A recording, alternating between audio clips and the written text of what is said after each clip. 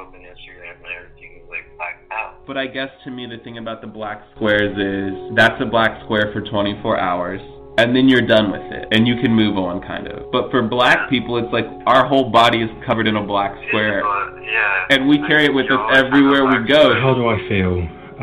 I feel exhausted, I feel angry, I feel upset, I feel frustrated. I feel overwhelmed with rage that things like this are still occurring across the world in the big 21st century. I have to continue to see black people from around the world brutalized by people who want to abuse their power. It was so disappointing to hear people saying they were shocked on social media. How can you be shocked about something that people have been talking about since 2013? I feel genuinely baffled as to how it is 2020 and yet us black people still need to campaign to be treated like our life matters. I think about this often, about what exactly separated me from the Michael Browns, the Kendra Jameses, the Jordan Edwards, the Tamir Rices. This isn't just a single issue, and it's not just about George Floyd. It's about, do you know Tamir Rice? Who? Tamir Rice in like 2016 or something. He was 12 years old at the time when he was shot in cold blood, when he was carrying a toy that the police officers believed was a gun. Right, and so it's just like it doesn't matter if you're 12 or if you're 100, because if you're black, there's always sort of this like justification for violence against you. We feel that we need protection from police, and yet they're supposed to be the ones making us feel most safe. And then you will forget until that hashtag, whether it's George Floyd, Ahmaud Arbery, Breonna Taylor, Mark Duggan, until that dies down, and then the next hashtag trend comes along. While I can respect that non-black people are doing, that some non-black people are doing their part in trying to educate themselves about what Black Lives Matter really means, fundamentally, my life is not a trend. Something that myself and many black people across the world need everyone to know is that we'll still be black tomorrow. This isn't a trend. It's not a trend to talk about the importance of black lives. The past 2 days have been heartbreaking and distressing. This has to have an impact on our mental health, constantly seeing brutalized black bodies that could easily be us if we were there. The youth as a collective are finally sick and tired of, what's going on in the world, and we are finally doing something about it. The famous words of Martin Luther King, our lives begin to end when we become silent about things that matter. Being black means to be powerful, educated, talented. Feeling the solidarity with my brothers and sisters that lets us mourn together, that lets us stand together, and lets us speak up together. Just really proud to be black at the moment. We will not rest, because if there is no justice, then there will not be any peace.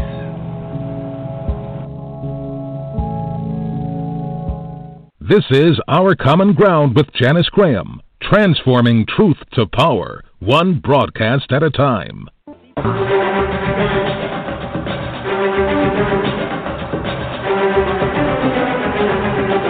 America's chickens coming home. Transforming truth to power, one broadcast at a time. You're gonna sink or swim, you're gonna learn the truth. No matter what you do, you're gonna learn the truth. Alternative Activist Empowerment Talk Radio, speaking truth to power and ourselves.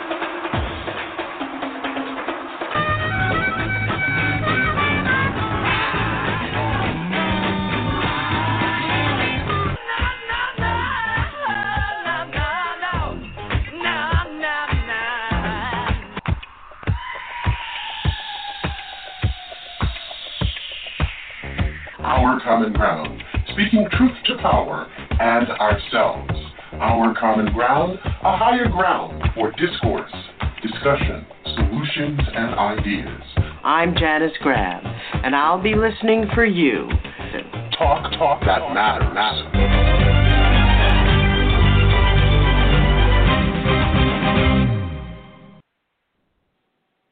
And good evening, everyone, and thank you for being with us here at Our Common Ground. This is the Black Talk place where Black truth and Black views, Black lenses are respected.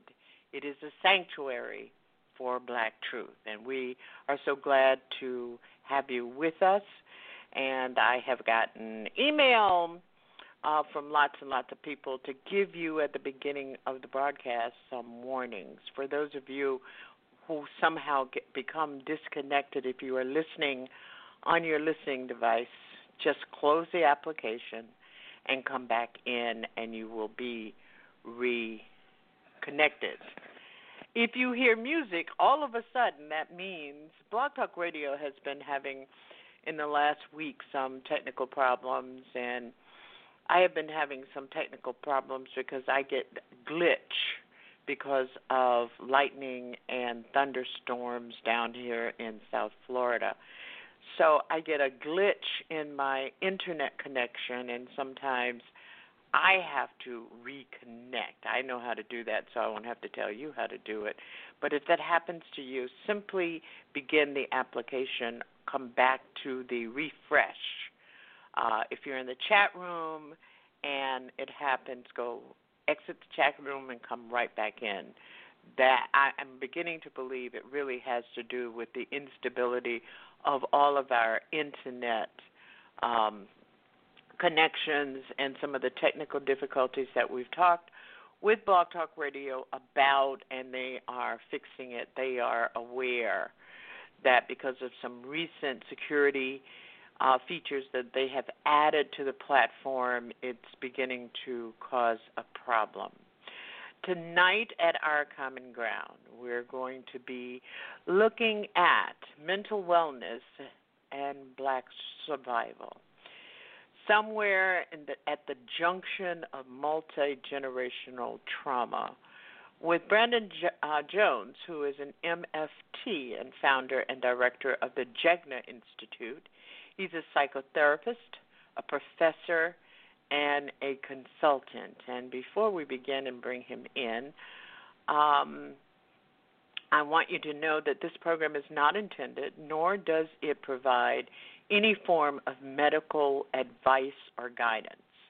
If you feel that you need emotional or mental assistance and support, and it is an emergency, please call your local emergency number. If you believe that you need other kinds of lifeline support, 24 hours in both English and Spanish, the National Suicide Prevention Lifeline is at 1-800-273-8255. We hope that you have also been keeping yourself safe, that you have been finding ways to comfort and find peace and a whole nother kind of a living style to deal with the COVID-19 pandemic being suffered by every American in this country and all over the world as well.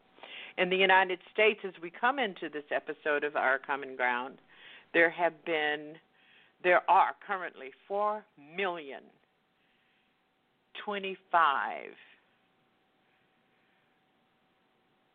cases of COVID-19 in our hospitals, in our nursing facilities, and other medical facilities. So far, we have experienced 149,000 deaths. And if you are a surviving family member or a surviving friend, we certainly extend our condolences to you. 1.28 million Americans have recovered. And in those recoveries are various disabilities and various health casualties. And we need to talk about those more, be more aware in our safety plans to understand that even if you do not, if COVID-19 is not fatal, it has its consequences even in recovery. And just to bring you up to date from our discussion and tribute to Congressman John Robert Lewis and Dr. Reverend C.T. Vivian on last week, and a continuing conversation about their legacy and their life sacrifices made during the civil rights movement. Dr. C.T. Vivian, Dr. Reverend C.T. Vivian, will be funeralized in a private funeral on Thursday in Atlanta at Providence Missionary Baptist Church. 50 family members and including 6 grandsons, will be in attendance. And today in Troy, Alabama, at Troy University, there was a huge memorial service for U.S. Congressman John Robert Lewis, and he was also memorialized at Brown AME Church, the famous Brown AME Church, where it all began in Troy. Tomorrow morning,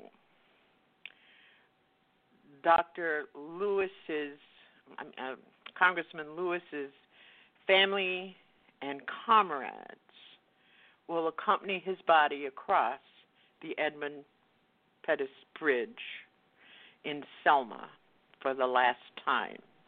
I know that over the last 55 years, he has crossed that bridge 55 times. And on Tuesday and Wednesday, he will be held in repose at the U.S. Capitol Building Rotunda in Washington, D.C. And on Thursday, he will be funeralized at the famous historic Ebenezer Baptist Church in Atlanta, Georgia. And that is just a recap and a follow-up on what we have been doing. Mental wellness, Black struggle. Brandon Jones, thank you so much for joining us here at Our Common Ground tonight. Brandon? Brandon, are you there? Yes, I am here. Yes, I am here. Okay. Good evening. How are you? I'm good. Good evening to you, and thank you so much for joining us. Absolutely. Before we begin, I have described you as a psychotherapist, a professor, and a consultant, and of course you're the founder and director of the Jegna Institute. Mm-hmm. Would you tell us more about what the Jegna Institute is and some of your work around Black survival and mental wellness?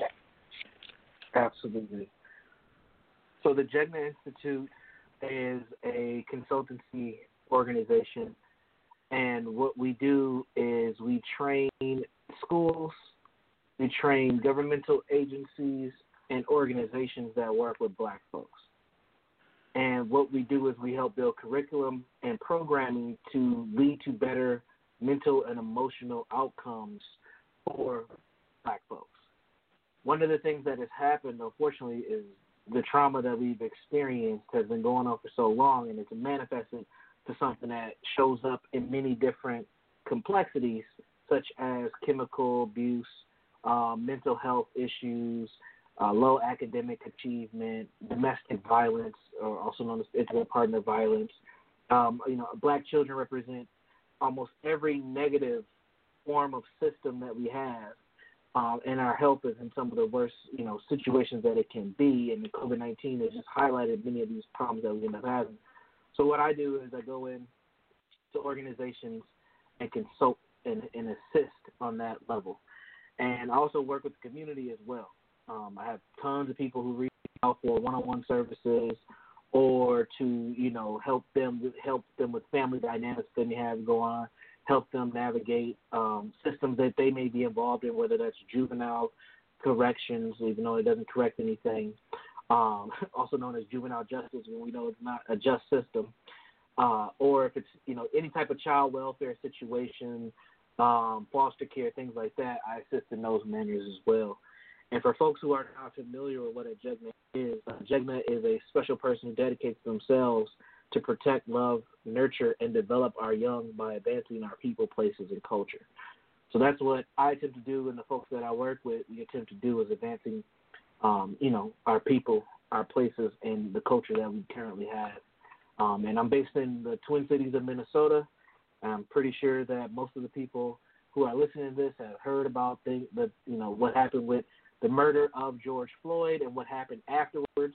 And that did not happen in my backyard. That happened in my front yard, as I'm very familiar with the community. I'm very familiar with the location that he actually, got murdered at, and the community responses that happened here in the Twin Cities, and then, it trickled into a national response and then a world response. So I'm right in the middle of it all, and I've been one of those people that have been called to connect, help, and figure out some of this frustration that ends up happening both for us in our own community and for people who are outside of our community. So that's a little bit about Jegna Institute and what I do. One of the things that you say on your website, and for those of you who are interested and might want to do some follow-up work, it's Jegna, Jegna, institute.org. What you say, Brandon, is Jegna is also for people who would like to improve themselves. Mm-hmm. And I want to emphasize that, because improving yourself, and many times for Black people, specific for Black people, is being able to balance, analyze, synthesize, and make choices as they navigate white supremacy and racism in their workplace, right. in their going about their daily lives. The right. other is a lot of people want to stop. I think, especially after Trayvon Martin, when we begin to really analyze, synthesize, and process this whole theme of Black Lives Matter, that what do you do? Making choices, making decisions about what do you do when you want to come out of silence, because I think personally that coming out of silence is life improving. Great. Because I think things die in the dark and things live in the sunshine. So when you say that, what kinds of services do you provide to those of us in the Black community who think we're doing okay, but we know right in the shadows something's not right. Something's, we deny pain because we are mired in it so often. Mm-hmm. So when you talk about improving life, give people an idea, a vision of what improving life means. Absolutely. So improving life is subjective depending on who the person is and what their situation is. People that I work with, they have issues with, the person that they may have had children with. They have issues dealing with the system, whether that's the school or some agency that they're involved with. Sometimes they have just personal problems, whether that's dealing with, like I mentioned before, chemical dependency, so they may have an addiction issue. They may be addicted to sex. I have someone working with on a one-on-one basis now. She's a sex worker, and she, unfortunately, she's come into consciousness since being in sex work, and most of her clientele are white men, and she's a Black woman, and she's struggling to deal with that and what that means for her, that she has this lucrative lifestyle that can be dangerous, can be very dangerous, but she's also coming into consciousness and understands that she's a tool, like literally, she's a tool for white supremacy and utilizing her body in a way that historically has been used, in the past. So I help folks who come from so many different complexities and issues. I can go on and on with stories, but for me, helping people, when I talk about advanced people, it's funny because when you were talking, you hit on one of my frameworks that I utilize. And one of the things that I assist people and I try to help people understand is what I call the ABCs of resiliency. And the ABCs of resiliency, the A stands for adaptive awareness.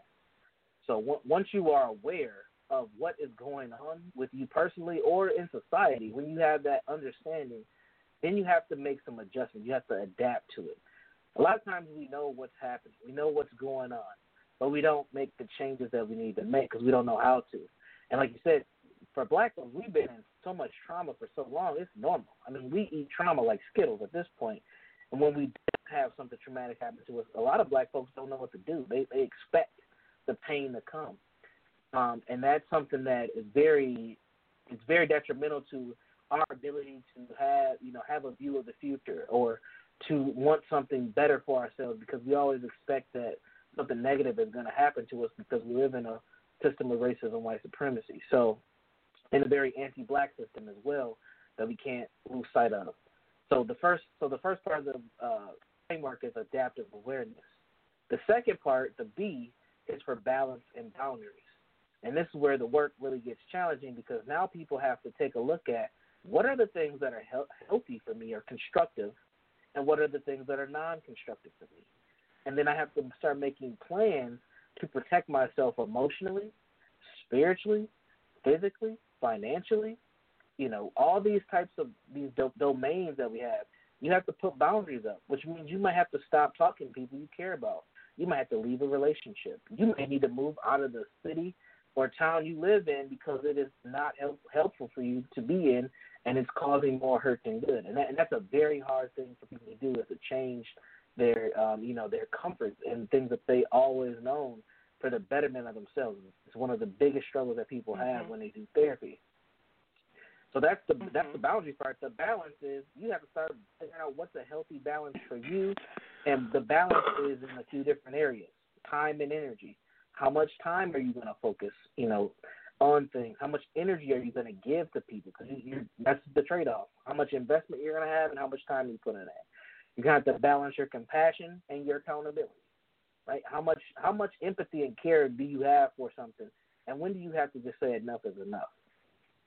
You have to balance your logic and your emotions, which is very hard for people, especially Black folks. We've been conditioned to have emotional responses to so many different things, and sometimes logic just goes out the window because we're just reactionary. We don't use a lot of proactiveness into things. So we have to be more logical when it comes to what's happening to us, and balance that out with our emotions so those things are working in tandem and not against each other. And then you have to balance, what am I missing? No, those are the main three areas. Proactive versus reactive is the fourth area, but I kind of talked about that. We have to be able to do things that are coming and know what they are. And that's what I help people do is how do you, now that you've had this experience, how are we going to prevent this experience from happening again or something similar like it happening?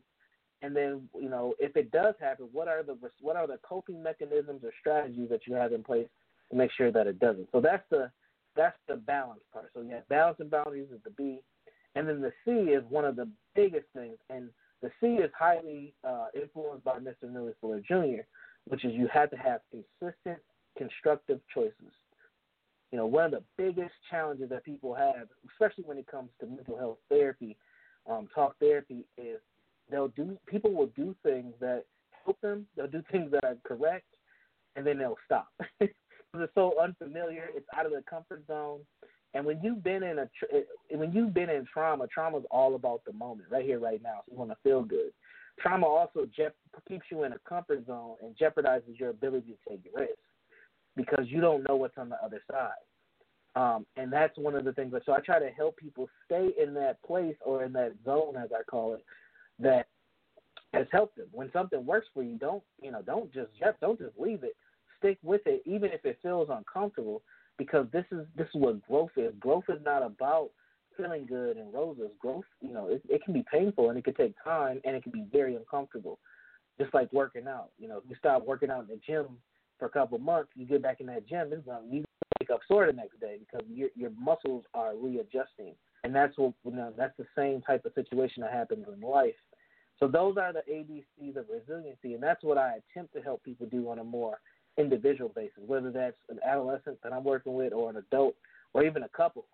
You know, having them figure out how do they apply that same framework to their relationship. So that's the main kind of approach that I have, and that's highly influenced by cognitive behavioral therapy, also known as CBT. Mm-hmm.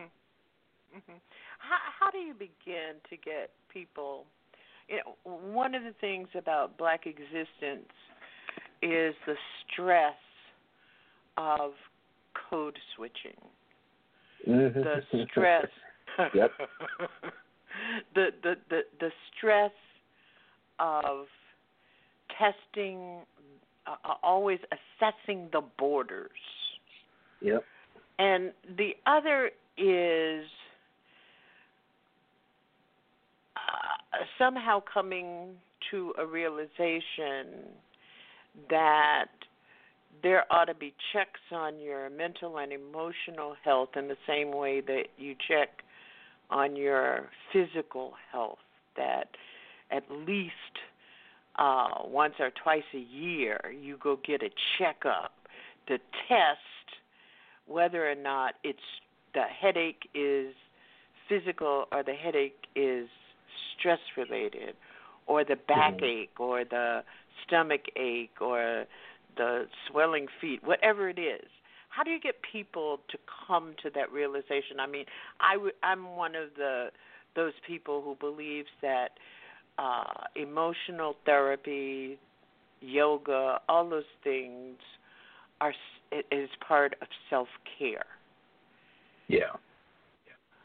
We struggle so hard, Brandon, as Black people to get through it all that we believe that's the way. This struggle is, you know, you begin. We've got a lot of Black, what I call, and I work with a lot of activists, Black activists and Black people who believe that they develop a skill for getting through it.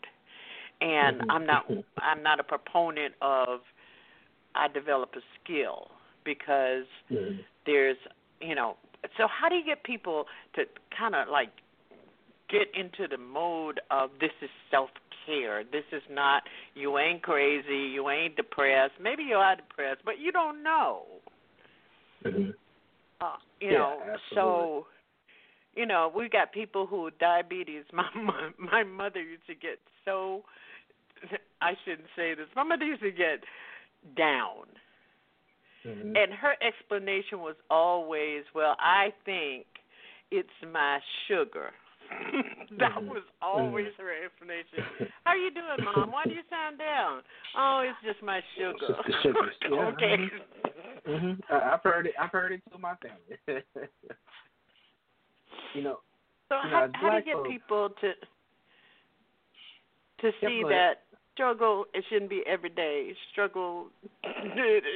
You know, somehow humans are not equipped to deal with struggle every day. Absolutely. You know, as Black folks in this hemisphere, and I'm talking specifically the Western Hemisphere, United States, Canada, and the islands, we've had to adjust to being an anti-Black, racist, white supremacist system from being here. I mean, I don't want to say our entire existence has been that, but a good chunk of it has. You know, we've had over 400 years of dealing with what we currently are going through, and it's just manifested to what it is today. And we have to be sustainable. So I you know, in the work that I do, actually, I have a training that I do where I talk about moving away from self-care. And I make this joke that I'm divorcing myself from self-care. And I'm moving on to this new, young, sexy thing called sustainability. And what I mean by that is a joking way of just getting people's attention, but what I'm saying is the way we've been taught self-care, this notion of self-care, is very reactionary. It's like something bad happens and now you go meditate and you go do your yoga or you sip your tea or, you know, you get your steps in on your Fitbit or whatever. But our lives have so many complexities that happen all the time. We can't afford to be so reactionary just for our own levels of stress and mental and emotional wellness. We have to be more proactive with, and that. So when I talk about having a more proactive approach, that's what I call being sustainable.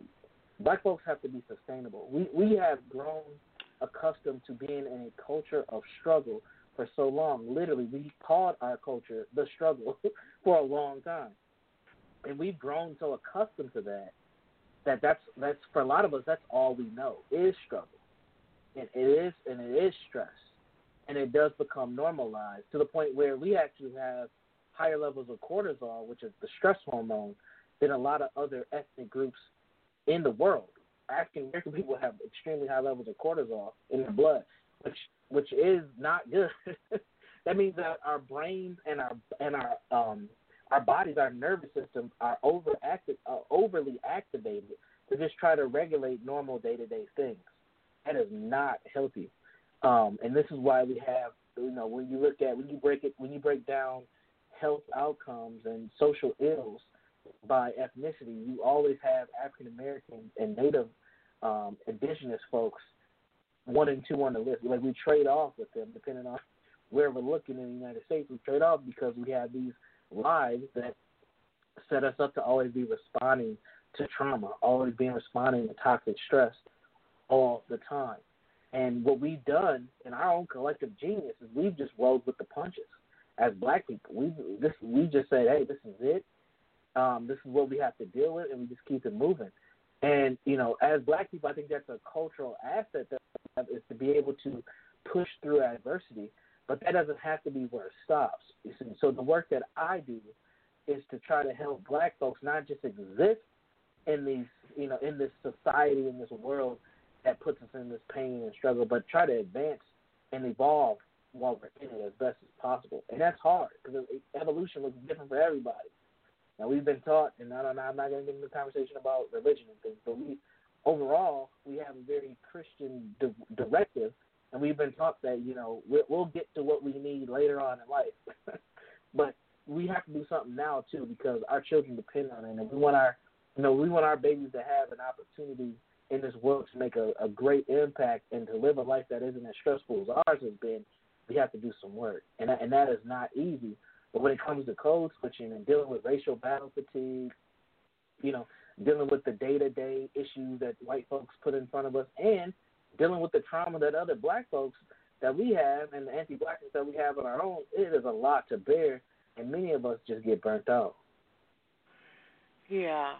And one of the things that has been concerning me over the last couple of months is the kind of isolation, and then from the pandemic, and then on compounding for brutal murders in our face, on TV, in video, right.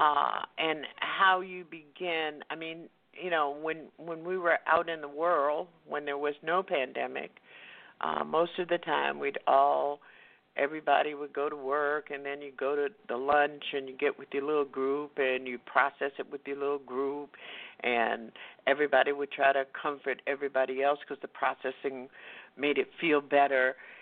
But we don't have that now. I know as an activist, which began when I was very, very young, and it began with the images of C.D. Vivian and Congressman John Robert Lewis. And I've just been in their deaths has brought a cycle of pulses in my life, because not because I knew them in an adult, but because of what they represented when I was a child. And then I wake up this morning, and what's the first thing I started thinking about? Is the murder of Emmett Till, which was this month, which is we will begin to really look at in August. And here I am, stuck in Declantis land. And I mean, and a lot of people that I know, a lot of people in our families are not clued into what those pulses are. And then I look on the internet and I don't see a great number except for L. Michelle Odom's wonderful women's group. They call themselves a reading group, but what they are is a therapy group. And you all should check that out on Tuesday nights on Hangouts in Google. And she can post it in our chat room, the address, and I'll announce it. But one of the things that I wonder about is whether or not we have enough awareness of the complexities of our duality in this country. Mm-hmm. Yeah, I don't know. I think we do, but then I think we don't. I think it's a distorted view on our duality. I think a majority of us see our identity in this United States as something that how do I say this? I think we don't see ourselves as a part of this nation. That like we looked at nationality, American's not something that comes to mind for many black folks. I do think that for the generations behind myself, so the Generation Z's, and pretty much Generation Z, I think that they're going to have more of a Americanized viewpoint of themselves than the generations that I'm in and that are ahead of us, because they're being more socialized to think as they're non-black people, which is interesting because we have right now there's so much of a focus on, Black Lives Matter, but all that language that has been talked about in the last 2 months is being shifted to BIPOC. And for folks who are not familiar with that term, it's an acronym for Black Indigenous People of Color. So they're starting to conflate the whole focus of, Black Lives Matter and focusing on black voices and black. Now everybody's got pain again, and we're going through the same thing that happened, when affirmative action got kicked off in the 70s, where everything got conflated, and then we lost really the focus of what the purpose of the mission was. So, and see, that's another stressor. That's another stressor. Exactly. Because today I was on a phone call trying to talk with a number of people, the whole notion of what's going on in Portland. Is it time for all them white people in Portland to go home because this president and his campaign are now begin to turn it into it's all about Black Lives Matter, and right now it really isn't all about Black Lives Matter, but it's it's giving opportunity to support of a white supremacist theme. I get you. Let's talk some more about this conflation thing. Yeah. Because there's a history of conflation. For instance, at the end of the Civil Rights era and at the middle of the Black Power movement, there was conflation going on, and people began to peel off into communism and Marxism and all kinds of labels, and it blurred things, and so many people, especially grassroots people in urban areas, got very confused. Absolutely. Even people, so I think that's another. We just have all these things compounding what we already have to deal with. And there's another thing. I just hope that the last two generations, I don't know what they call themselves, millenniums, and then the other ones, whatever the ones behind the millenniums were. Generation Z. That's Generation Z. Okay, Generation Z and millenniums, I sure hope they don't become what you just characterized as more American. Lord have mercy, we don't need no more American black people. I would hate to think that, because one of the things that I am concerned about, and one of the reasons that I think it has something to do with emotional and mental wellness and black survival, is that we learn some things about surviving along the way. And if we become Americanized, now you correct me, you might want to try to correct me, but I think if we lose some of those things, we lose some of our trade tools to get through surviving. Exactly, yes. One of those things is what you just, the key word, resilience. So how are you resilient as a black person with those tools and then still maintain the emotional and mental balance? I mean, you know, James Baldwin once said, Jimmy Baldwin, I love to say Jimmy Baldwin. Jimmy Baldwin once said that if you're black in America, you're constantly in a state of rage. Yeah. So how do we find? I grew up in the Jim Crow era in the South. I understand about raging and smiling all at the same time, but how healthy is that over long periods of time? It causes confusion, and confusion breeds opportunity for all different types of control. Really, confusion breeds opportunity for control, and it leads to all different types of things that people can do to you. And this is what I'm saying is. I am a millennial. I'm on the older end of the millennials, but I'm actually a millennial. And I see this. Whoa. I see this with my peers. Yeah, I'm only 34 years old. I know, man, you've been connected for a while. Most people don't realize that, but yeah. So I'm born in '86, and so I see it on both ends. And the generation behind me, and even my own children and their generation, that's what a lot of the work that I do is really focused on them, because that's going to be a huge paradigm shift, and it's being done deliberately. And when you talk about losing resiliency, a lot of them don't even know that they need to be resilient towards anything. They see racism as police brutality.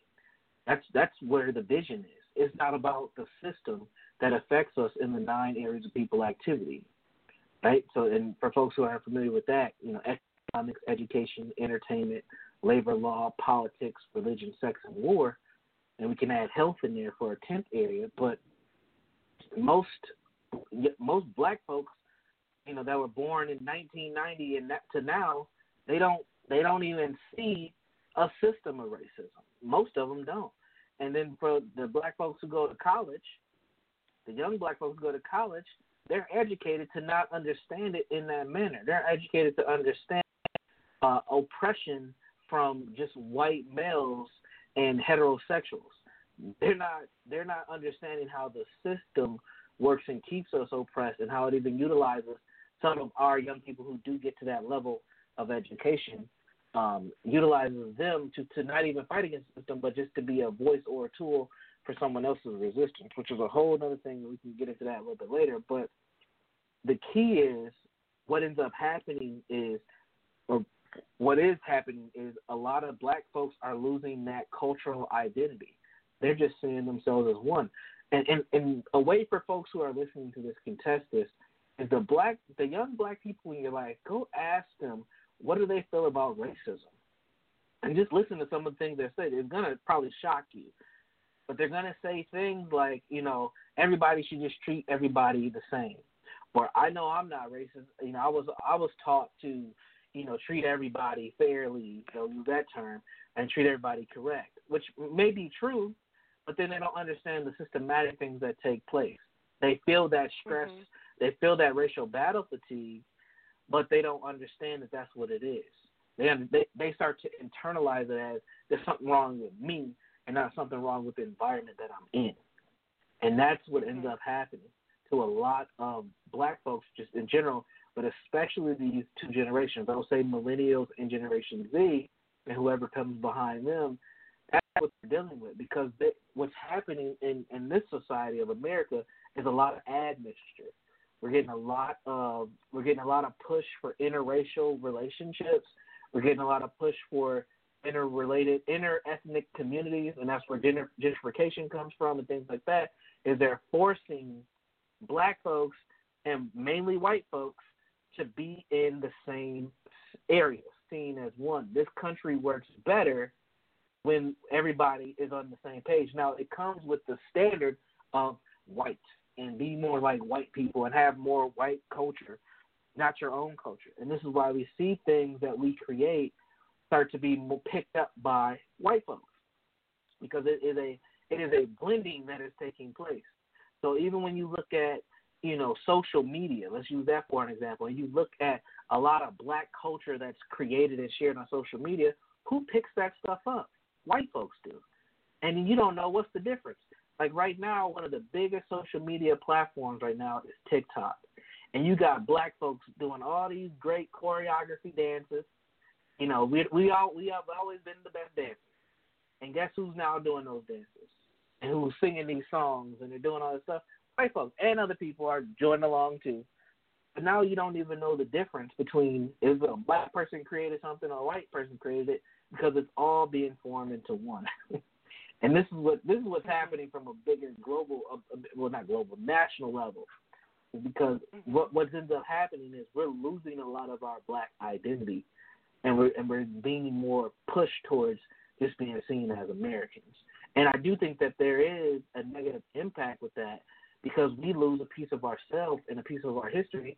One, we don't talk about our history enough for our young people to respect it or to even connect it to their lives today.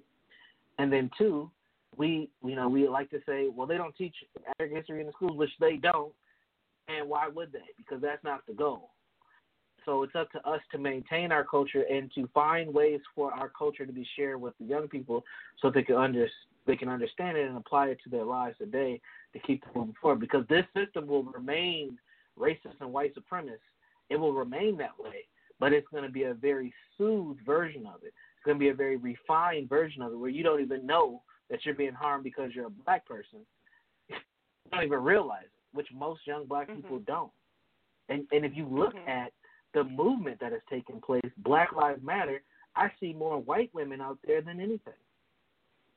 Well, that's certainly the case in Portland as of the last 4 days, and I'm figuring out where our mamas know better than to go out there. Right. Because that ain't going to play.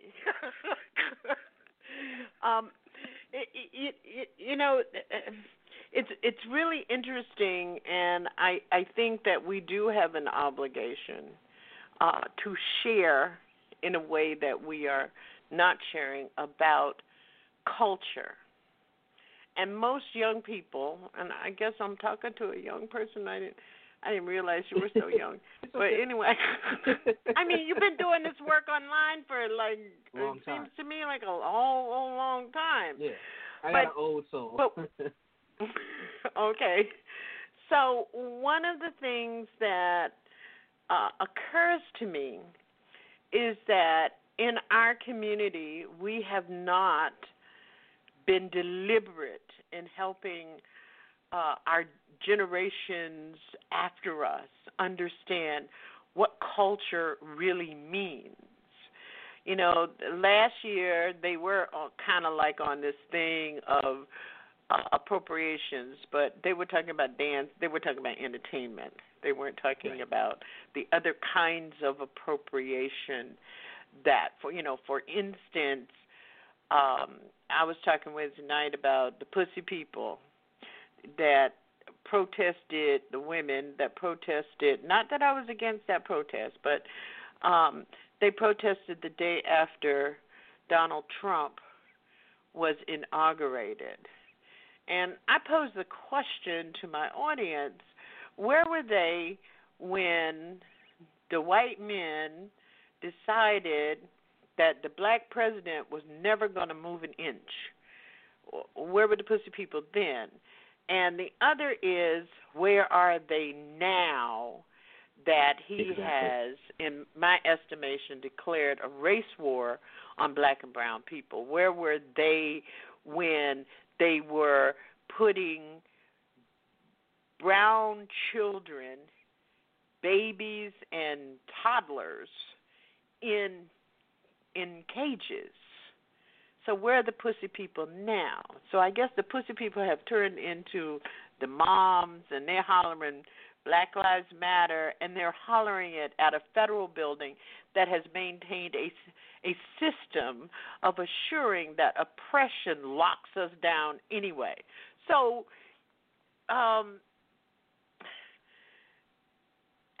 you wonder if we have done enough to help black children, people in the millennial and the Generation Z. I see some of it in the Generation X. Understand the oppressive nature of the society and the government under which they live, whether we have helped them to understand that culture is more than entertainment. It is about a belief system. It is about what we believe over the time frame in which we have had to struggle to survive in this country, America with 3 Ks. Absolutely. That's a lot. Yeah. I believe it was Dr. Amos Wilson who said that culture is Dr. Amos a tool Wilson for survival. I have to brag about it all the time. Dr. Amos Wilson was a guest on this show in our first 3 years, at least once a month. Wow. We need those shows at least. And the people in the radio station where I worked didn't like what he had to say, and they stole the tape recordings except for one. Wow. Yeah. They didn't steal them. Wow. They took them and recorded their music on top of them. But anyway, that was a big loss for me. I mean, I was devastated. But anyway, go ahead. Let's talk about what my good friend, and he was such a loss in my life, Dr. Amos Wilson. You know, Dr. Amos Wilson is actually probably my biggest influence for the work that I do. You know, being able to, you can see it. Yeah, thank you. You know, being able to hear and see him just utilizing YouTube and then read his books has really transformed my thought process and my purpose for what I do. And you know, he said, I'm not going to quote him verbatim because it's so hard because he's got so much wisdom, but he had said that culture is the survival mechanism that we have, and you know, culture is our main teacher, is pretty much what Dr. Amos Wilson said. And what has happened is I think we've lost a lot of that, and that's how we get, to use the term from Jada Pinkett Smith, entangled. We get entangled with the other people's agendas and other people's focuses, and then we get lost. When we talk about the pussy people, they came out because they had an agenda, and now that their agenda has either been met or they found another way to deal with it, they're not going to come out for us because it doesn't benefit them. And that's another thing that we have to be mindful of as we, as we're painting Black Lives Matters on various streets, is who are these people that are coming out here, and why are they out here now? Where is this going? And we have to be very serious about that. And that doesn't, being serious doesn't mean that we have to inflict violence, but we need to be very protective of what our purpose and strategy is. As Black people, one of the things that I think culturally that we've maintained over, I believe it comes from the continent, is we are very caring and generous people, sometimes to our own demise, but we allow other people to come in and then end up abusing us or using us, and we don't understand why they're doing this to us. And a lot of it's because, their value system doesn't match ours, and they will do things for their own benefit before they will do it for ours, And also, to bring in Dr. Amos Wilson here, he also said that if it ever comes down to feeding white children or Black children, white people are not going to be on your side to make sure your child is fed. And that's always stuck with me because it's so true. And COVID-19 should be our 2020 wake-up call for what's meant by that statement. Because when it all boils down, you need to have your ducks in the row to protect you and your own, because they will have theirs. And we have to be very strategic and smart about that and protect what culture we do have left. Because I believe there is a strategic effort to wipe out what's known as Black culture and just make it this Americanized version so that we all behave and we all have a similar value system as they do. Yeah. There is no doubt he was one of the most underrated, but one of the most powerful Black professional he was a psychologist, along with Dr. Naeem Akbar. And Absolutely. Somehow all these other people who used to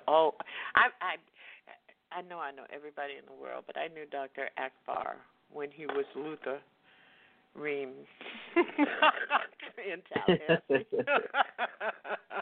His family was a close family friends.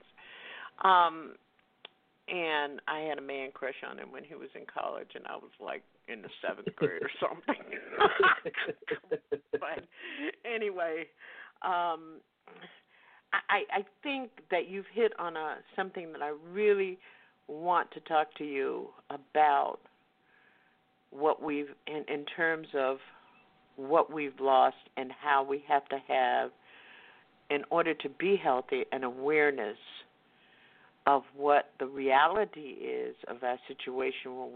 When you talked about understanding that they will have theirs and they don't care if we have ours.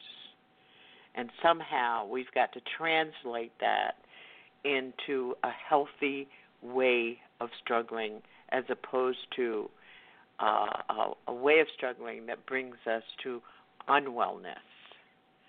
I'm a cancer survivor, and one of the things that I'm always aware of is how debilitating it is not to have a sense of wellness.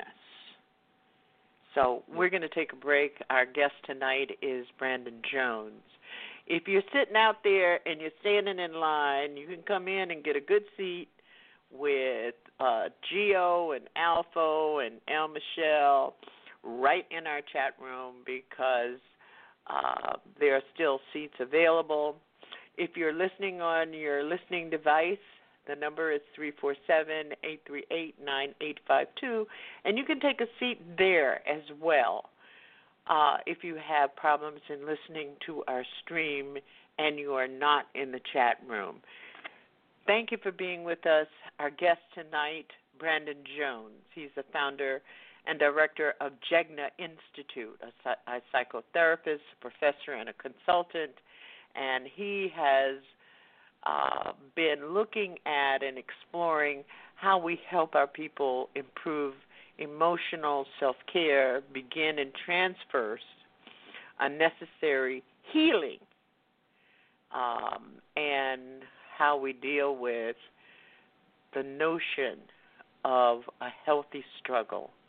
I'm Janice Graham, and we will be right back. So as soon as we can get you in your seats and you can get your questions together, we'll take your questions in the second hour of this program. So we hope that you will take an opportunity to think through some of the things we've discussed in this first page. Post-traumatic slave syndrome is an explanatory theory that really looks at multi-generational trauma. One of the things that's difficult for people is their first response is, oh my God, that happened so long ago. We're talking about people being captured, shipped, sold, beaten, raped, experimented on, and then you have to ask the question, did the trauma continue? Yes, so 300 years of trauma, no help, freed, no help, more trauma. If it's a sustained trauma, then the impact of that is also sustained. When we look at multi-generational trauma, we're looking at people who are maybe victims of natural disasters and their families and their children, and generations of folks who have experienced war. And we know that there are residual mental, emotional, traumatic impacts. And what I did was I started to look at the African American experience, starting with slavery, as a real clear, long enduring trauma. I started to see that there were clear connections between that survival behavior and contemporary living in African American experience. I started to see common behaviors that I took for granted as, well, cultural. There's adaptive behaviors, survival behaviors. Well, what are they? Looking for words to say,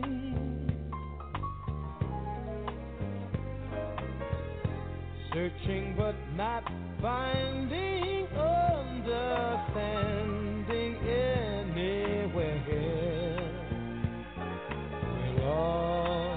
You're listening to Our Common Ground with Janice Graham. Stay tuned and we'll be right back with more.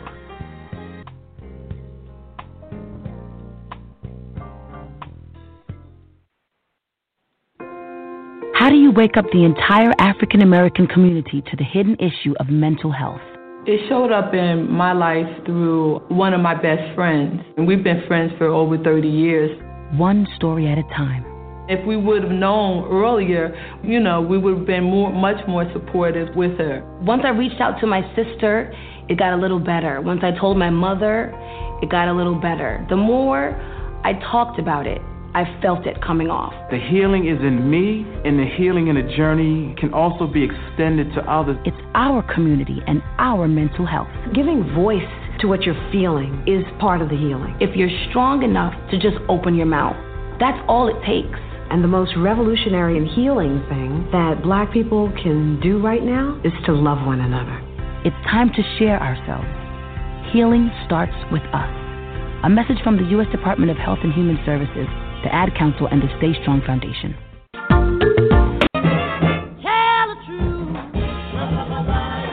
Tell the truth.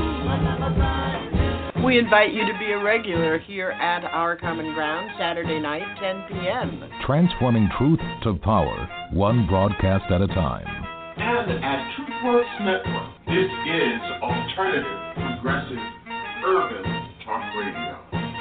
Our Common Ground Media and Communications, where race and talk matters. Join us on all of our social network platforms, Facebook, Twitter, Pinterest, Tumblr, and our web blogs. TruthWorks Network, where the truth must be spoken more than once. Our Common Ground, speaking truth to power and ourselves. Tell the truth. Tell the truth. Why don't you tell the truth? Tell the truth. Well, you know you can make me do what you want me to. Oh, come on, tell the truth. And I know, baby. Woke up this morning.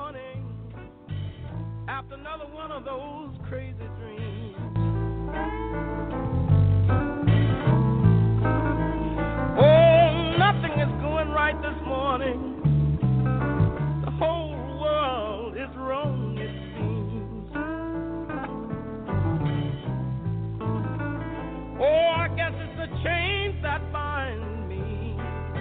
I can't shake or lose these chains and things. And what are the ways in which things have changed, and what are the ways in which things are still the same? In some cases, it's not a brick, and it's not a rock, but it's a word. Anyone who's lived long enough, you've heard that before. We've seen it, we've experienced it. The more things change, the more they stay the same, and that's sad. And it's sad when it's not just in the world, but when it's in the church. I came away with a sense of racial trauma, of not feeling secure about who I was as a black girl. Did I actually have a hope in a future? Those things were in question.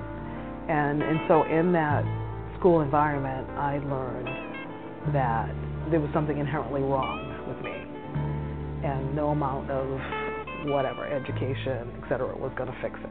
Thank you for joining us at Our Common Ground with Janice Graham, transforming truth to power, one broadcast at a time.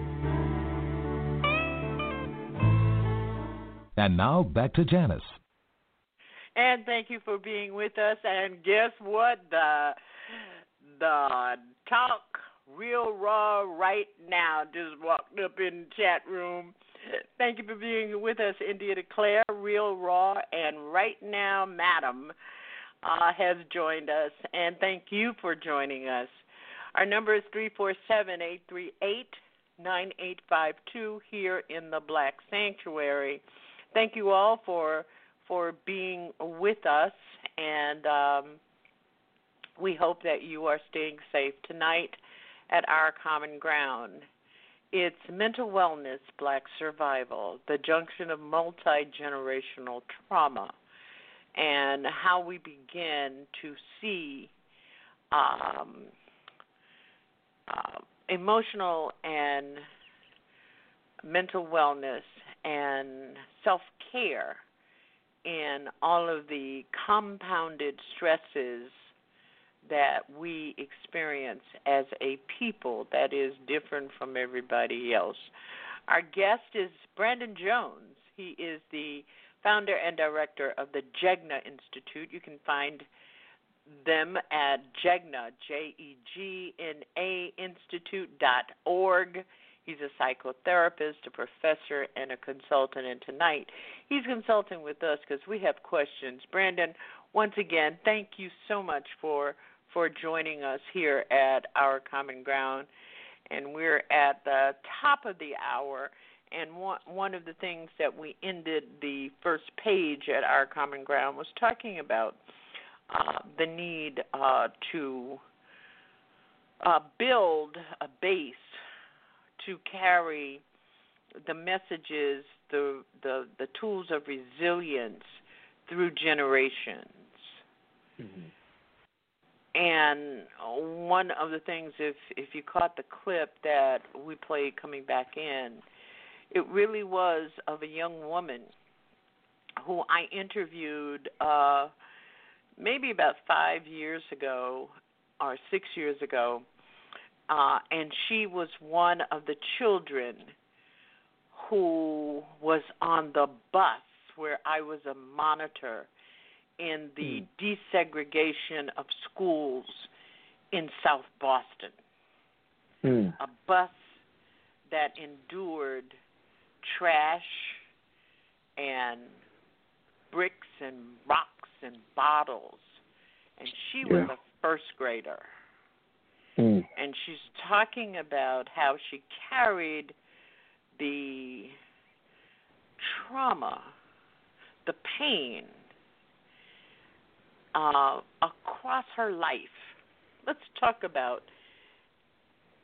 intergenerational trauma and how we carry it as a Black people. Absolutely. You know, intergenerational trauma is the trauma that is transmitted from one generation to the next.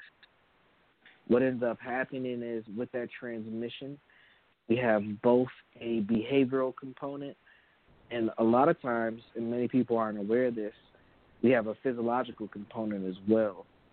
So our nervous systems as individuals adapt and adjust to the environments that we're in, and our nervous system start to regulate itself in the toxic stress. And I mentioned this earlier about black folks having high levels of cortisol, which is one of the main stress hormones that we have. But we also have other features as well that need to be pointed out and talked about, like having overly stimulated amygdalas. And for folks who aren't familiar with brain science, your amygdala is in your limbic system. Your limbic system is pretty much on the size of your brain. It's in your what we call the temporal lobes. And what your amygdala does is it is pretty much your alarm system of your body and of your brain. So it's like the Brinks home security system or the ADT. So when anything goes wrong or something doesn't feel right, what ends up happening is your amygdala starts to activate, and it starts to focus on your survival. And I can imagine this woman that you had on as a first grader being on the bus, going to this foreign institution that she doesn't know much about, having all these white faces yelling at her, throwing things and terrorizing her. That young lady's amygdala had to be on fire. It had to be just like overly stimulated, because your body literally goes into safety mode. You know, oftentimes we talk about it as fight, flight, or freeze. And I can imagine every day going back and forth from the schools to home that this young lady's brain was having one of those responses. And that's not a normal situation to live in. You know, that's not a normal situation to adjust to. And being in the first grade, when, you know, in the first grade, you're like 6 years old, 7 years old. Your focus isn't on survival per se. Yeah, you're not focused on survival. You want to play and have joy and have snacks and laugh. And that's what a 6-year-old's supposed to be focused on. Not am I going to die today on my way to school. Go ahead. As a monitor on that bus, I have stayed in touch with 13 of the children who I was responsible to keep safe as we rode on a school bus through the black section of Boston, and it was very segregated at that time. And South Boston was the trappings, the icon of white supremacy and racism in the city of Boston at the time. And one of the things she said in the interview, and maybe I should have incorporated it in the clip, she said to me in that interview, she says, "There's not a day in my life that I don't see your face. And when I see your face, I felt safe." Because I kept saying to the children, we had them huddled on the floor. Yep. And I had them to hug each other so that they would all get together, and the two monitors on the bus, we could cover their bodies in case the windows broke. And I didn't want them hit with glass. But then I have my own guilt about those rides, and I talk with those young people about it all the time, is I can't, and their parents, I can't see after the first day, I went home and I said, I can't see doing this to these children again. Right. And when they called me and told me the buses were going to be rolling the next day, I was like, are these people crazy? But I think that it's not just the desegregation of schools. It's also the period that we went through under the enforcement, whatever enforcement there was, of Title VII, when black people went into hostile work environments. Yes. As part of some white folks seeing it as being forced to work with black people. And this wasn't and I think I think people in the Northeast outside of the South, that because they had some comfort level because they could go to department stores even though they couldn't try on any clothing or shoes or anything, just like the people in the South, but they felt that because they were free to do that, because they were free to catch white taxis. And I would say to my friends in the North, the only reason you catch a white taxi is because there aren't any black taxis. Ain't no black ones. I grew up with the black taxis, 3 black taxi companies. So, you know, so when we try to build that bridge to help, like Juanita, who was on the clip, she understood the damage that was done all the way into, she talks about all the way into high school. Yeah.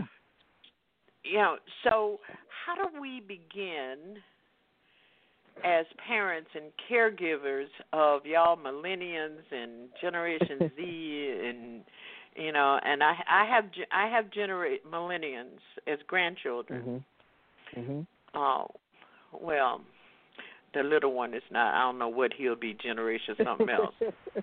But one of the things that, how do we begin to, as you said earlier in the program, that they don't even know? How do we begin to lend those tools, the tools of resilience, the tools of awareness to new generations? Absolutely. Great question.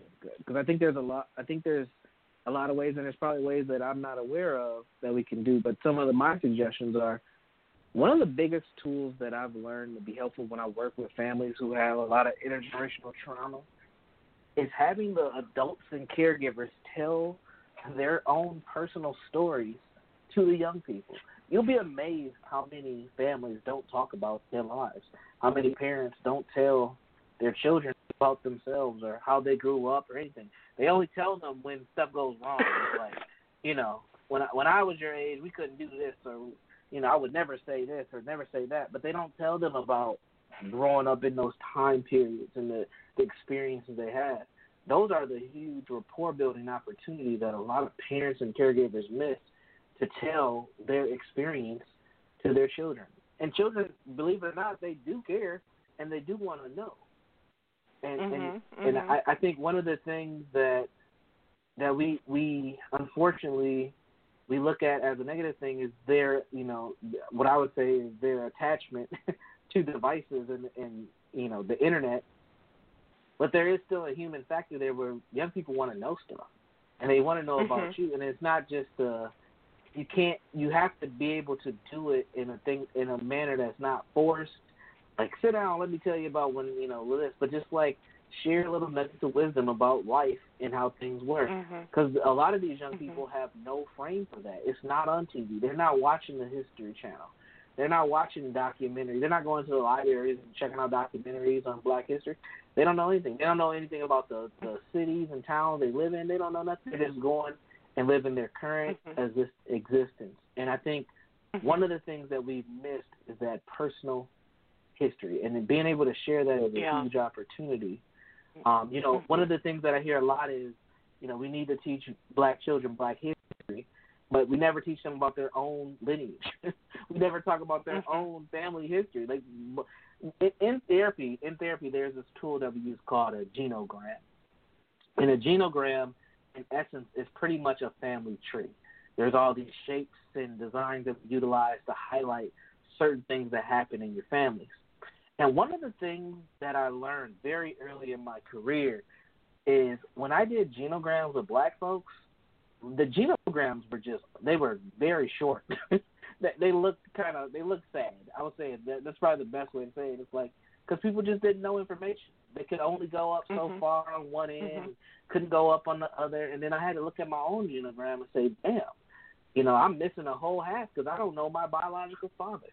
I don't know any of his history. I don't know any of his lineage. That's a part of me that I'm still trying to search for information to this day, because I do think that it's a part of my healing journey.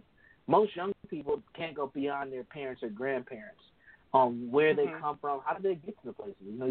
You talked about being in Boston. I know you're in South Florida now, but how did your people get to Boston?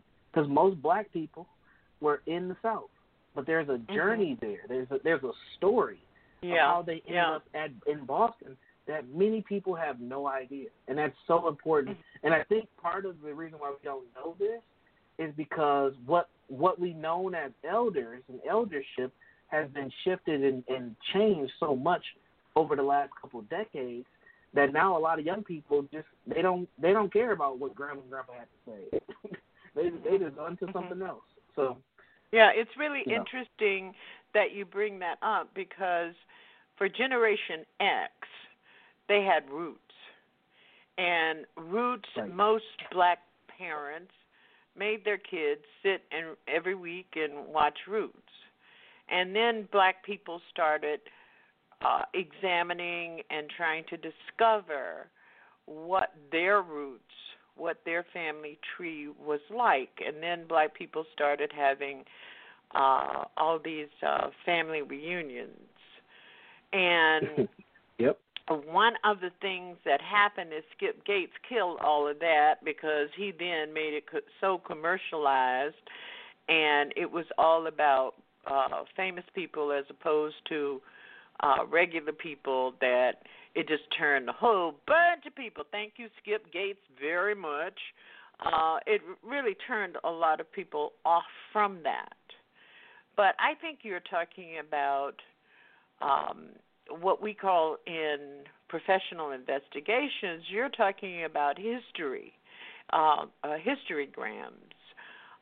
And those can be done very easily. For instance, one of the things that I'm doing, because I'm at that age now, that I want to make sure that my grandchildren know me, that they know the life that I lived. And it's not going to come from them seeing my great-grandfather and all of that stuff, but to tell my stories, because it'll have to be on Audible or something like that. But one of the most wonderful books and blueprints, I would think, is Wilkerson's The Warmth of Another Sun, of a Different Sun. Yeah. Come on, Michelle, help me with it. I got it. In the chat room. Because what she does is she outlines the history and then she tells the story. And I think that, for instance, in this COVID, so many of us have lost friends. And I'm sending my heartfelt love and condolences to India Declare, who recently lost family to this pandemic, to this era where we had a government, we paid taxes, and nobody gave a damn about that we were dying. It didn't matter to our government. Somebody needs to tell that story. That absolutely, and because it is imperative that our children not grow up thinking something is wrong with them. Exactly. And I think that is the part. I grew up in the Jim Crow South, and until I was in the 9th grade and had to go segregate to white school, I just knew I was the ish. There was no experience in my life that told me different. And I think that was true for a lot of black children in the South in my generation. We didn't experience trauma. We didn't have no white people traumatizing us every day. Mm-hmm. It was all black all day, every day. So we had a sense that we were worthy of the love and support of everybody. Right. And when that changed, and that changed for kids in the South, and it became more pronounced for children outside of black children outside of the South. So let's talk about we've only got about 25 minutes before we have to start getting out of here.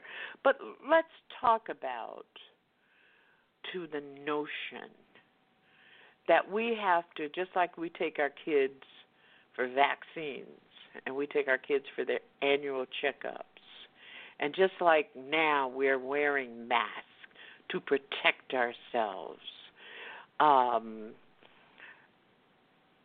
and just as though the church of my generation, the black church of my generation, Michelle in the chat room, you're absolutely right. The church was a place of protection in history and culture. So how do we begin a plan, an individual? Do we have to have an individual plan for self-care to keep the emotional and, to keep this emotional resilience and a balance in our mental health? Yes. I think that we need to have what Mr. Neely Fuller says, a united independent. And when I say we need to have a united independent effort. I had forgotten that. I'm so glad you brought that up, Brandon. Say it again. I had forgotten Dr. Neely Fuller's admonishment on that. Say it again. We need to have a united independent effort. We've gone through so much trauma, decades of this, that, and it's funny because we heard it during the clip that you played before we started the second half here. Someone said, all we need as black people is love, which is partly true. But then another person who spoke had said that, as black folks, we need to come together, which is also true. But if you have a bunch of people who are traumatized, and you have a bunch of people who are, and I'll use the terms of Dr. Joy DeGruy, broken, what are we coming together to do? What ends up happening is we end up just sharing our pain with each other, and nothing ever gets really healed or fixed. So what I like to say is, and I borrow this from Mr. Neely Fuller, is we need a united, independent effort. If all of us take a step towards being better, then the community does heal. And we can't wait for everybody to heal. We have to start our journey now. You have to start your journey. You can't wait on the next person. And if you're someone who is a caregiver, or you're someone who is connected to people who are younger than you have to understand that you're a role model. So what you do is going to be way more impactful than what you say. So yeah, we do need action plans, health, wellness plans. And we need to be able to we need wellness in a couple different areas, and I'll share a few of those right now. We need to balance what we need to do for our work and for our leisure time. That time is valuable. So, you have to make, in this society, you have to make money. Okay? Let's just be honest. You got to make money, but if if that's all you're doing and you don't have any time for yourself, you got to figure that out, because you're going to overdo it. You're going to burn yourself out. You have to prioritize how you spend that time and make sure that people aren't wasting your time, or you're not wasting your time. Right? You have to control interruptions. You have to allow time for thinking and for the unexpected. Right? You have to you need to go and read books by Naeem Akbar or Isabel Wilkerson, or watch documentaries if you're not a reader, or YouTube clips. Get constructive information, because it helps give you a foundation. It helps you. And one of the biggest things that I got, on my healing journey, and it's funny because you said I've been doing this for so long, It's because I had access to good information very early, which helped me. And there was a local man by the name of Sam Simmons here, who helped me understand what trauma was. And it was like this man knew me, even though it was the first time I met him. And he was just talking about, the experiences that we have as black folks. And he gave me the label of trauma, and it was like it just connected the dot. It was like, okay, this is what's going on. I'm not crazy. I know that my people are crazy. We have been traumatized. We have been through an experience, and then that helped me think differently, right? So we have to be able to do some psychological housekeeping, right? We need to get our minds right. And we know, black folks aren't stupid. We're not dumb. We may do some silly things here and there, but we're not dumb people. We get things very well, but we have to be able to be assertive enough and be disciplined enough to do what's best for us in the moment so that we're not causing further harm to ourselves. Yeah. One of the things that comes to mind as you talk is movies like Fences. Yep. There's probably no one listening to this program who has seen either the stage production of Fences or the movie. Yeah. And I knew Mr. Wilson and his family. I happen to know that family. I know the struggle that he had in his literary career. It was toward the end of his life that people really began to pay attention to the messages in his plays. But one of the things that we can do is begin to start collecting those movies, the stuff that is available to us, that our children and the young people in our lives are we could begin the dialogue from there. Yeah. And understand as we process things. For instance, a long time ago, Brandon, I was a volunteer and on the board of the Jane Doe organization in Boston, which was the statewide, Commonwealth-wide organization for programming, education, and training for domestic violence nonprofits and government. And we used to have an event every 3 months where we would put out these placards which represented every woman who in the Commonwealth of Massachusetts had died that year, had been killed in an intimate relationship violence incident. And none of us could understand the ones that would put up the placards. I mean, we'd be in this big field putting up all these placards, and at the end, after putting the placards up, we could barely operate because essentially we were putting up dead bodies, women who had died. Yeah. And until the Jane Doe organization began to understand what was happening with the volunteers. And it really was because we were processing and synthesizing a form of violence that was very personal, very close. And so I began to have an awareness of the kinds of things that you need to do. You need to have your eyes full open as we face racism, as we face the ideology of white supremacy that operates in our workplaces, in the businesses where we are consumers, and listening to our children talk about how they experience racism. And that is yet another form of self-care, to be able to even say it out loud.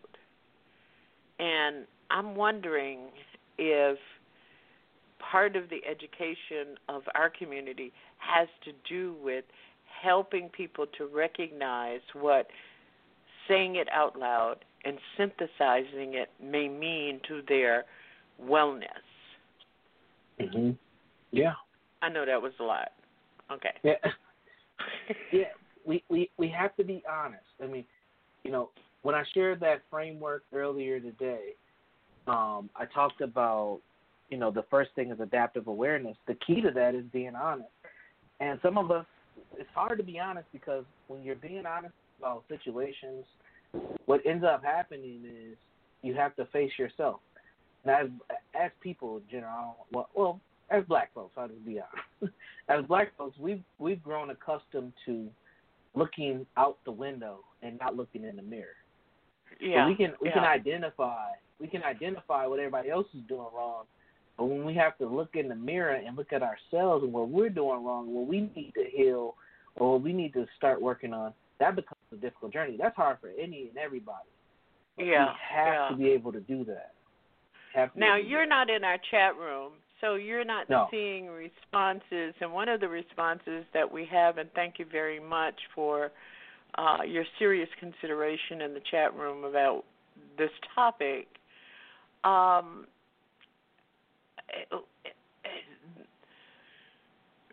people are resisting the idea that this government's ineffective and negligence in regard to a national response to coronavirus pandemic, that it feels like it's another form of genocide. Absolutely. It definitely can be. I mean, we've lost a lot of people, and we're not. But people are resisting that. They keep talking about Donald Trump is stupid, Donald Trump is dumb, and I'm saying he's slick as a fox. Yeah. But again, that goes back to what I was saying a moment ago. You know, it's easier to just name call Donald Trump than deal with the reality that this illness is for real. I mean, think about this, and I'm pretty sure you heard this back in March and April. Black people can't get coronavirus. You know, we weren't even thinking about it as something we could even get. I mean, that was like the thing for like a month and a half, almost 2 months. We couldn't even get it, and then the results started to come back, and black folks was dying from it more than anybody. And it goes to, and reasons for that is our health conditions were already in bad shape before coronavirus even came about. Because we live in a system that creates a lot of toxic stress, and that toxic stress starts to, you know, impact our immune system and our ability to adapt to the stressors, and it impacts our health. Go ahead. You're going to say something. But one of the things is people resist and call that a conspiracy theory, understanding that we did, as you said, we did begin this with all of the highly disproportionate racial medical disparities in this country. So I had a conversation with my audience on Wednesday about students opening the schools again. And one of the things that I outlined for them, and I can't remember all the statistics that I was able to recall at the time, but black children have the highest incident of respiratory and pulmonary and immune-resistant disease in this country. Yep. And nobody's talking about what that means for black children returning to school.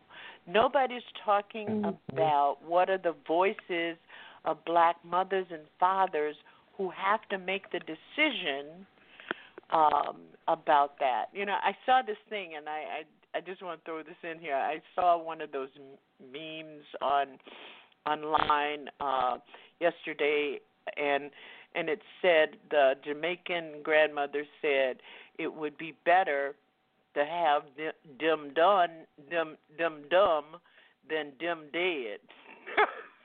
I went, yeah, see, the older generation, it gets to the point.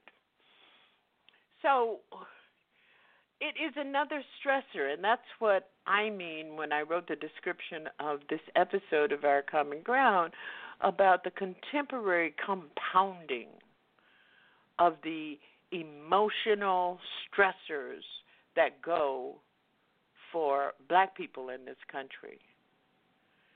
And I didn't hear the one about black people couldn't get it.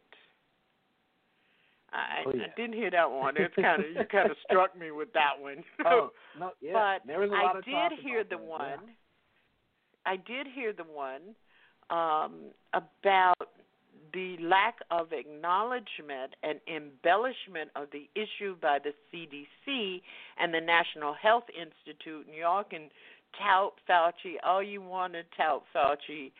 He should have left. He stayed for his career, and now we have it. But anyway, they weren't talking about the racial health disparities. When I was opening this 2020 season of Our Common Ground, our first guest was Dr. Kamara Jones, who's an epidemiologist who specializes in racial health disparities, and we started talking about it. And it wasn't pretty, Brandon. It really wasn't pretty. It really wasn't. For those who are joining us late, this is Our Common Ground, and we're talking with Brandon Jones of the Jegna Institute. He is the founder and director, a psychotherapist, a professor and consultant, and you can find him at Jegna, Jegna Institute.org. And so let's talk about some solutions here. Brandon. Yeah. Okay. So yep. So but by the way, on this mental wellness and emotional health and self-care, black people have the lowest level of health care access and health care insurance in the country, except for the original peoples who live on reservations. Correct. Yep. And unfortunately, when you look at statistics, when you break them down by ethnicity, we always trade off either first place or second place for everything bad with Native Americans. So in states where there's not a lot of natives, we'll be number one. And in states where there are natives, like here in Minnesota, we'll be trading off 1 and 2, which is interesting when you look at it from a historical trauma standpoint, us being the two groups that were traumatized and terrorized for the founding of what we know this country to be. But when we talk about solutions, or as I like to call them, strategies, because, as we make strides towards dealing with racism, white supremacy, and anti-blackness, racism, white supremacy also makes their adjustments. So we have to be very strategic on how we do this. One thing that we definitely need to do is we have to get our physical health in order. And if that means walking 30 minutes a day or doing jump rope or even playing with your kids, I mean, you don't have to be the gym warrior, but we have to be able to physically take better care of ourselves. Physical health plays on your mental health. Your nutrition is extremely important because we need to live we need to live healthy lives as best as we can.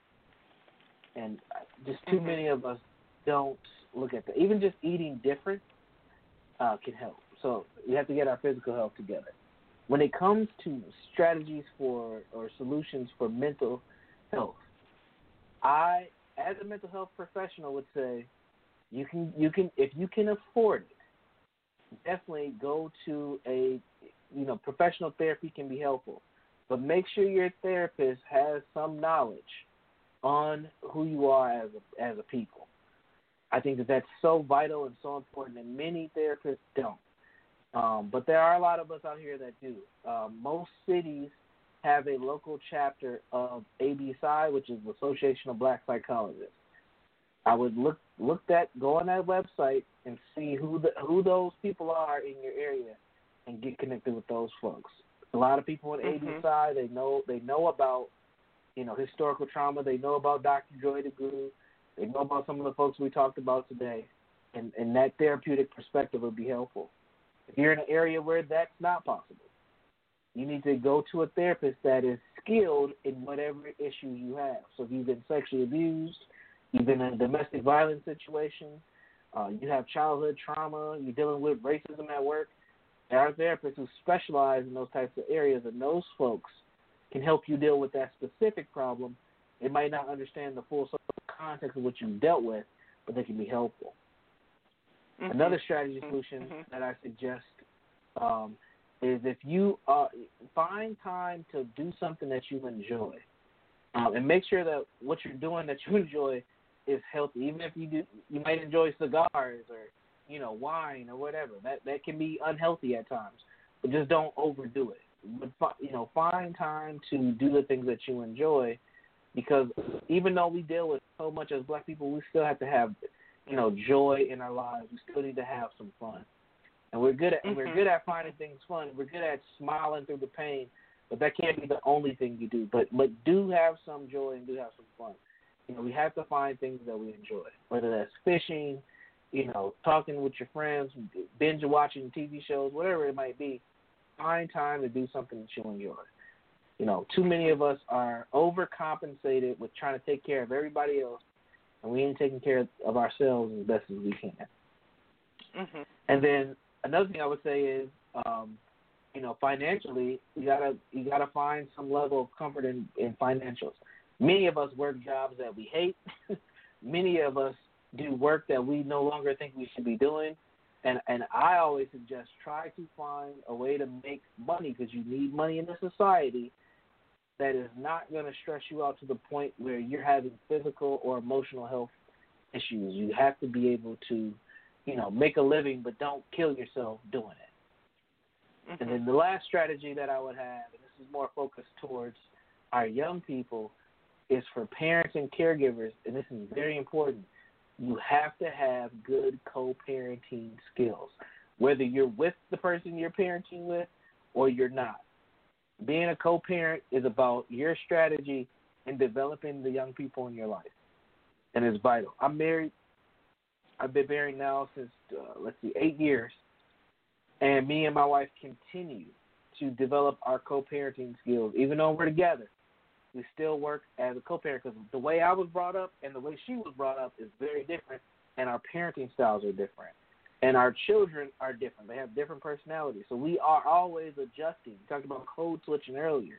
We literally code switching our parenting all the time, because our children are different, and they have different needs from both of us. And we have to be able to meet those needs and meet the needs for each other and support each other. Co-parenting is so vital for Black folks. We have so many families that are in situations where, there's a lot of dysfunction and frustration and confusion, that we have to be on the same page with the people who are parenting our kids. Because most of the people who come to therapy that I've encountered have had some fragile family dynamic. And it's very, very upfront that, when your families are not in good shape, or they have a level of dysfunction, what ends up happening is it causes huge social and emotional issues later. So, being a parent or being a caregiver is vital, but you can't do it alone. You need to have help as best as you can. So those are just some strategies that I can give that aren't $1 million strategies, but they're things that you can do today that don't cost you a lot of money, but definitely can have huge impacts on your life, you know, and it can make a difference before you know it. So, I'll pause there. Well, one of the things that we are thinking that we are missing real opportunities to work at emotional and mental wellness with the tools, technical tools that we have, the whatever Facebook page, live and YouTube and Instagram. I don't know if Instagram is live, but we're missing opportunities, and I think we need to, as a collective, activist, aware, woke folks, we need to do more to use those tools to give people an opportunity to understand, because I think we minimize what people. I think we underestimate. We overestimate. Really understand about the price that they pay in this country to survive. Brandon Jones, thank you so very much. I hope you'll come back again. And you know, I'm coming for the Jegna Institute to do something at TruthWorks Network, and I have an idea about providing maybe once a month some online opportunity, because it's very anonymous, which is why I don't do YouTube and all those things where you see me. I did a You See Me Facebook thing the other night, and I was so uncomfortable because I'm accustomed to still having on my shorts and thinking rather than worrying about what I look like. And Stephen was telling me my hair wasn't looking crazy, and I was thinking my hair was looking crazy because I hadn't dressed in so many months that I didn't even know where to start. So we hope you'll come back, and I'll be talking with you because I think people do need to talk about specifically, and we're going to be doing it on Wednesday night and on Wednesday open mic night. I'm seeing people who are just so angry at this government, and they're not changing, so we've got to be able to address it. It's Brandon Jones of the Jegna Institute at Jegna, Jegna Institute.org, and we are so appreciative of you, young brother, for the work that you are doing. I've been watching you for a while. Okay, Absolutely. Thank you so very much, and we'll see you the next time you're here. Absolutely, can't wait. We're going to take a break.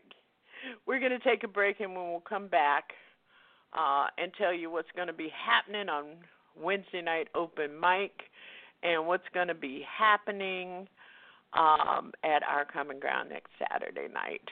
Good to have all of you with us. We've got 312, we've got 6561 numbers, we've got 3773 numbers, we've got 8202 numbers on our board, and we are so thankful that you have joined us. The United States is a mafia government. No one has done more damage and degradation and murder, rape, and robbery than Europeans. Yes. Therefore, in order to escape confrontation with their true criminal nature, they must accuse others of being criminals. But because objection, they must become obsessed with the criminality of other people. And black folk become those other people, you see. Please, I can't breathe. Please, man. Officer Chauvin lifts his knee from Floyd's neck around 8:28 p.m. after 8 minutes and 46 seconds. All we want to do is be free. All we want to do is take the chains off. All we want to do is break the chains off. All we want to do is break free. All we want to do is... Can you tell me why? Every time I step outside, I see my niggas die. Oh,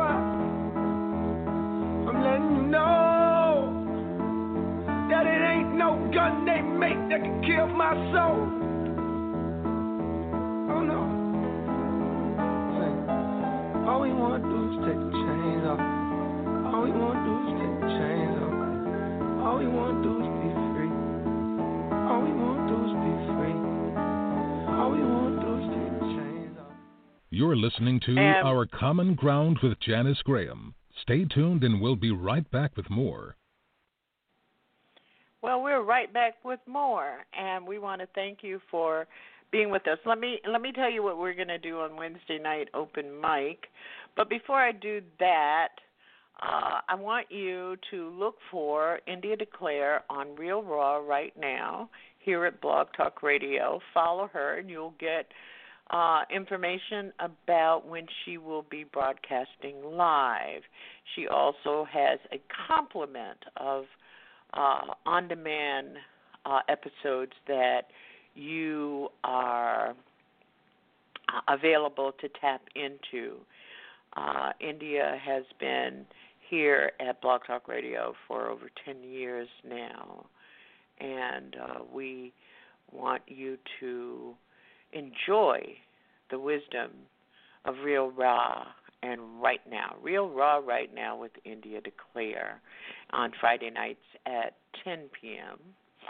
And next Wednesday night in Contano, Wednesday night open mic at Our Common Ground, we're going to be talking about the craziness that we live in the context of what Brandon Jones talked with us tonight. I do think that there is a flavor of some thoughts. I mean, you cannot forget that you have Stephen Miller in the White House, who's a stone Nazi. If you told Donald Trump he was a Nazi, he doesn't even understand because he doesn't know anything about history or ideology. He just adapts to whatever people tell him that will inspire his base. On next Saturday here at Our Common Ground, we're going to be talking with Dr. Ruby Sales again. We're getting ready for a month. The month of September will be nothing. Every episode of Our Common Ground will be about reparations. Dr. Sandy Darity will be joining us, Dr. Ron Daniels and the NARC group in Cobra. So all of September we're going to be talking about reparations because I think that whoever is the president come the beginning of the new year,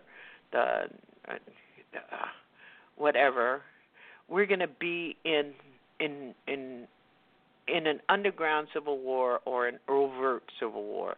We got to be ready for it. We got to be ready for it. I'm Janice Graham. Thank you so much for being with us. See you on Wednesday night right here at Our Common Ground. We hope that you'll tell your friends. We're on Facebook. We're on YouTube. We're on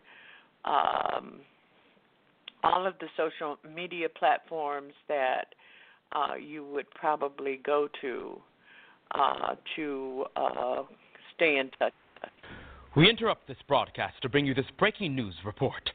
A slave ship has just risen out of the Hudson River in front of the Statue of Liberty. Yes, we are our father's sons and daughters, but we are not their choices. But despite their absences, we are still here, still alive, still breathing, with the power to change this world, one little boy and girl at a time. Knock, knock, who's there? We are. Thank you for joining us here at Our Common Ground. For all of you that have joined us in our chat room, we thank you as well.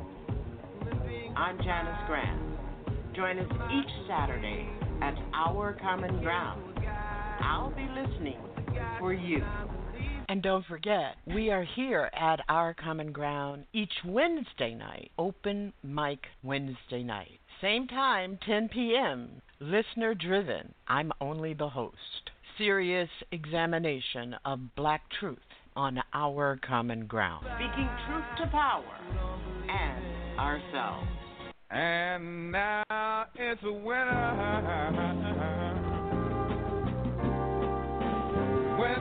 in America.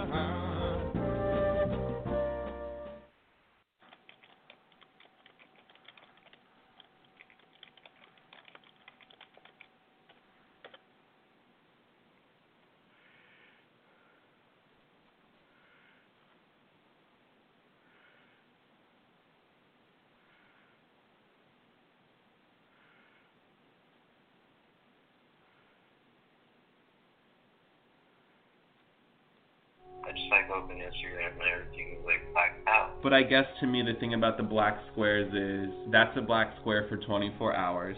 And then you're done with it, and you can move on, kind of. But for black people, it's like our whole body is covered in a black square, and we carry it with us everywhere we go. How do I feel? I feel exhausted, I feel angry, I feel upset, I feel frustrated. I feel overwhelmed with rage that things like this are still occurring across the world in the big 21st century. I have to continue to see black people from around the world brutalized by people who want to abuse their power. It was so disappointing to hear people saying they were shocked on social media.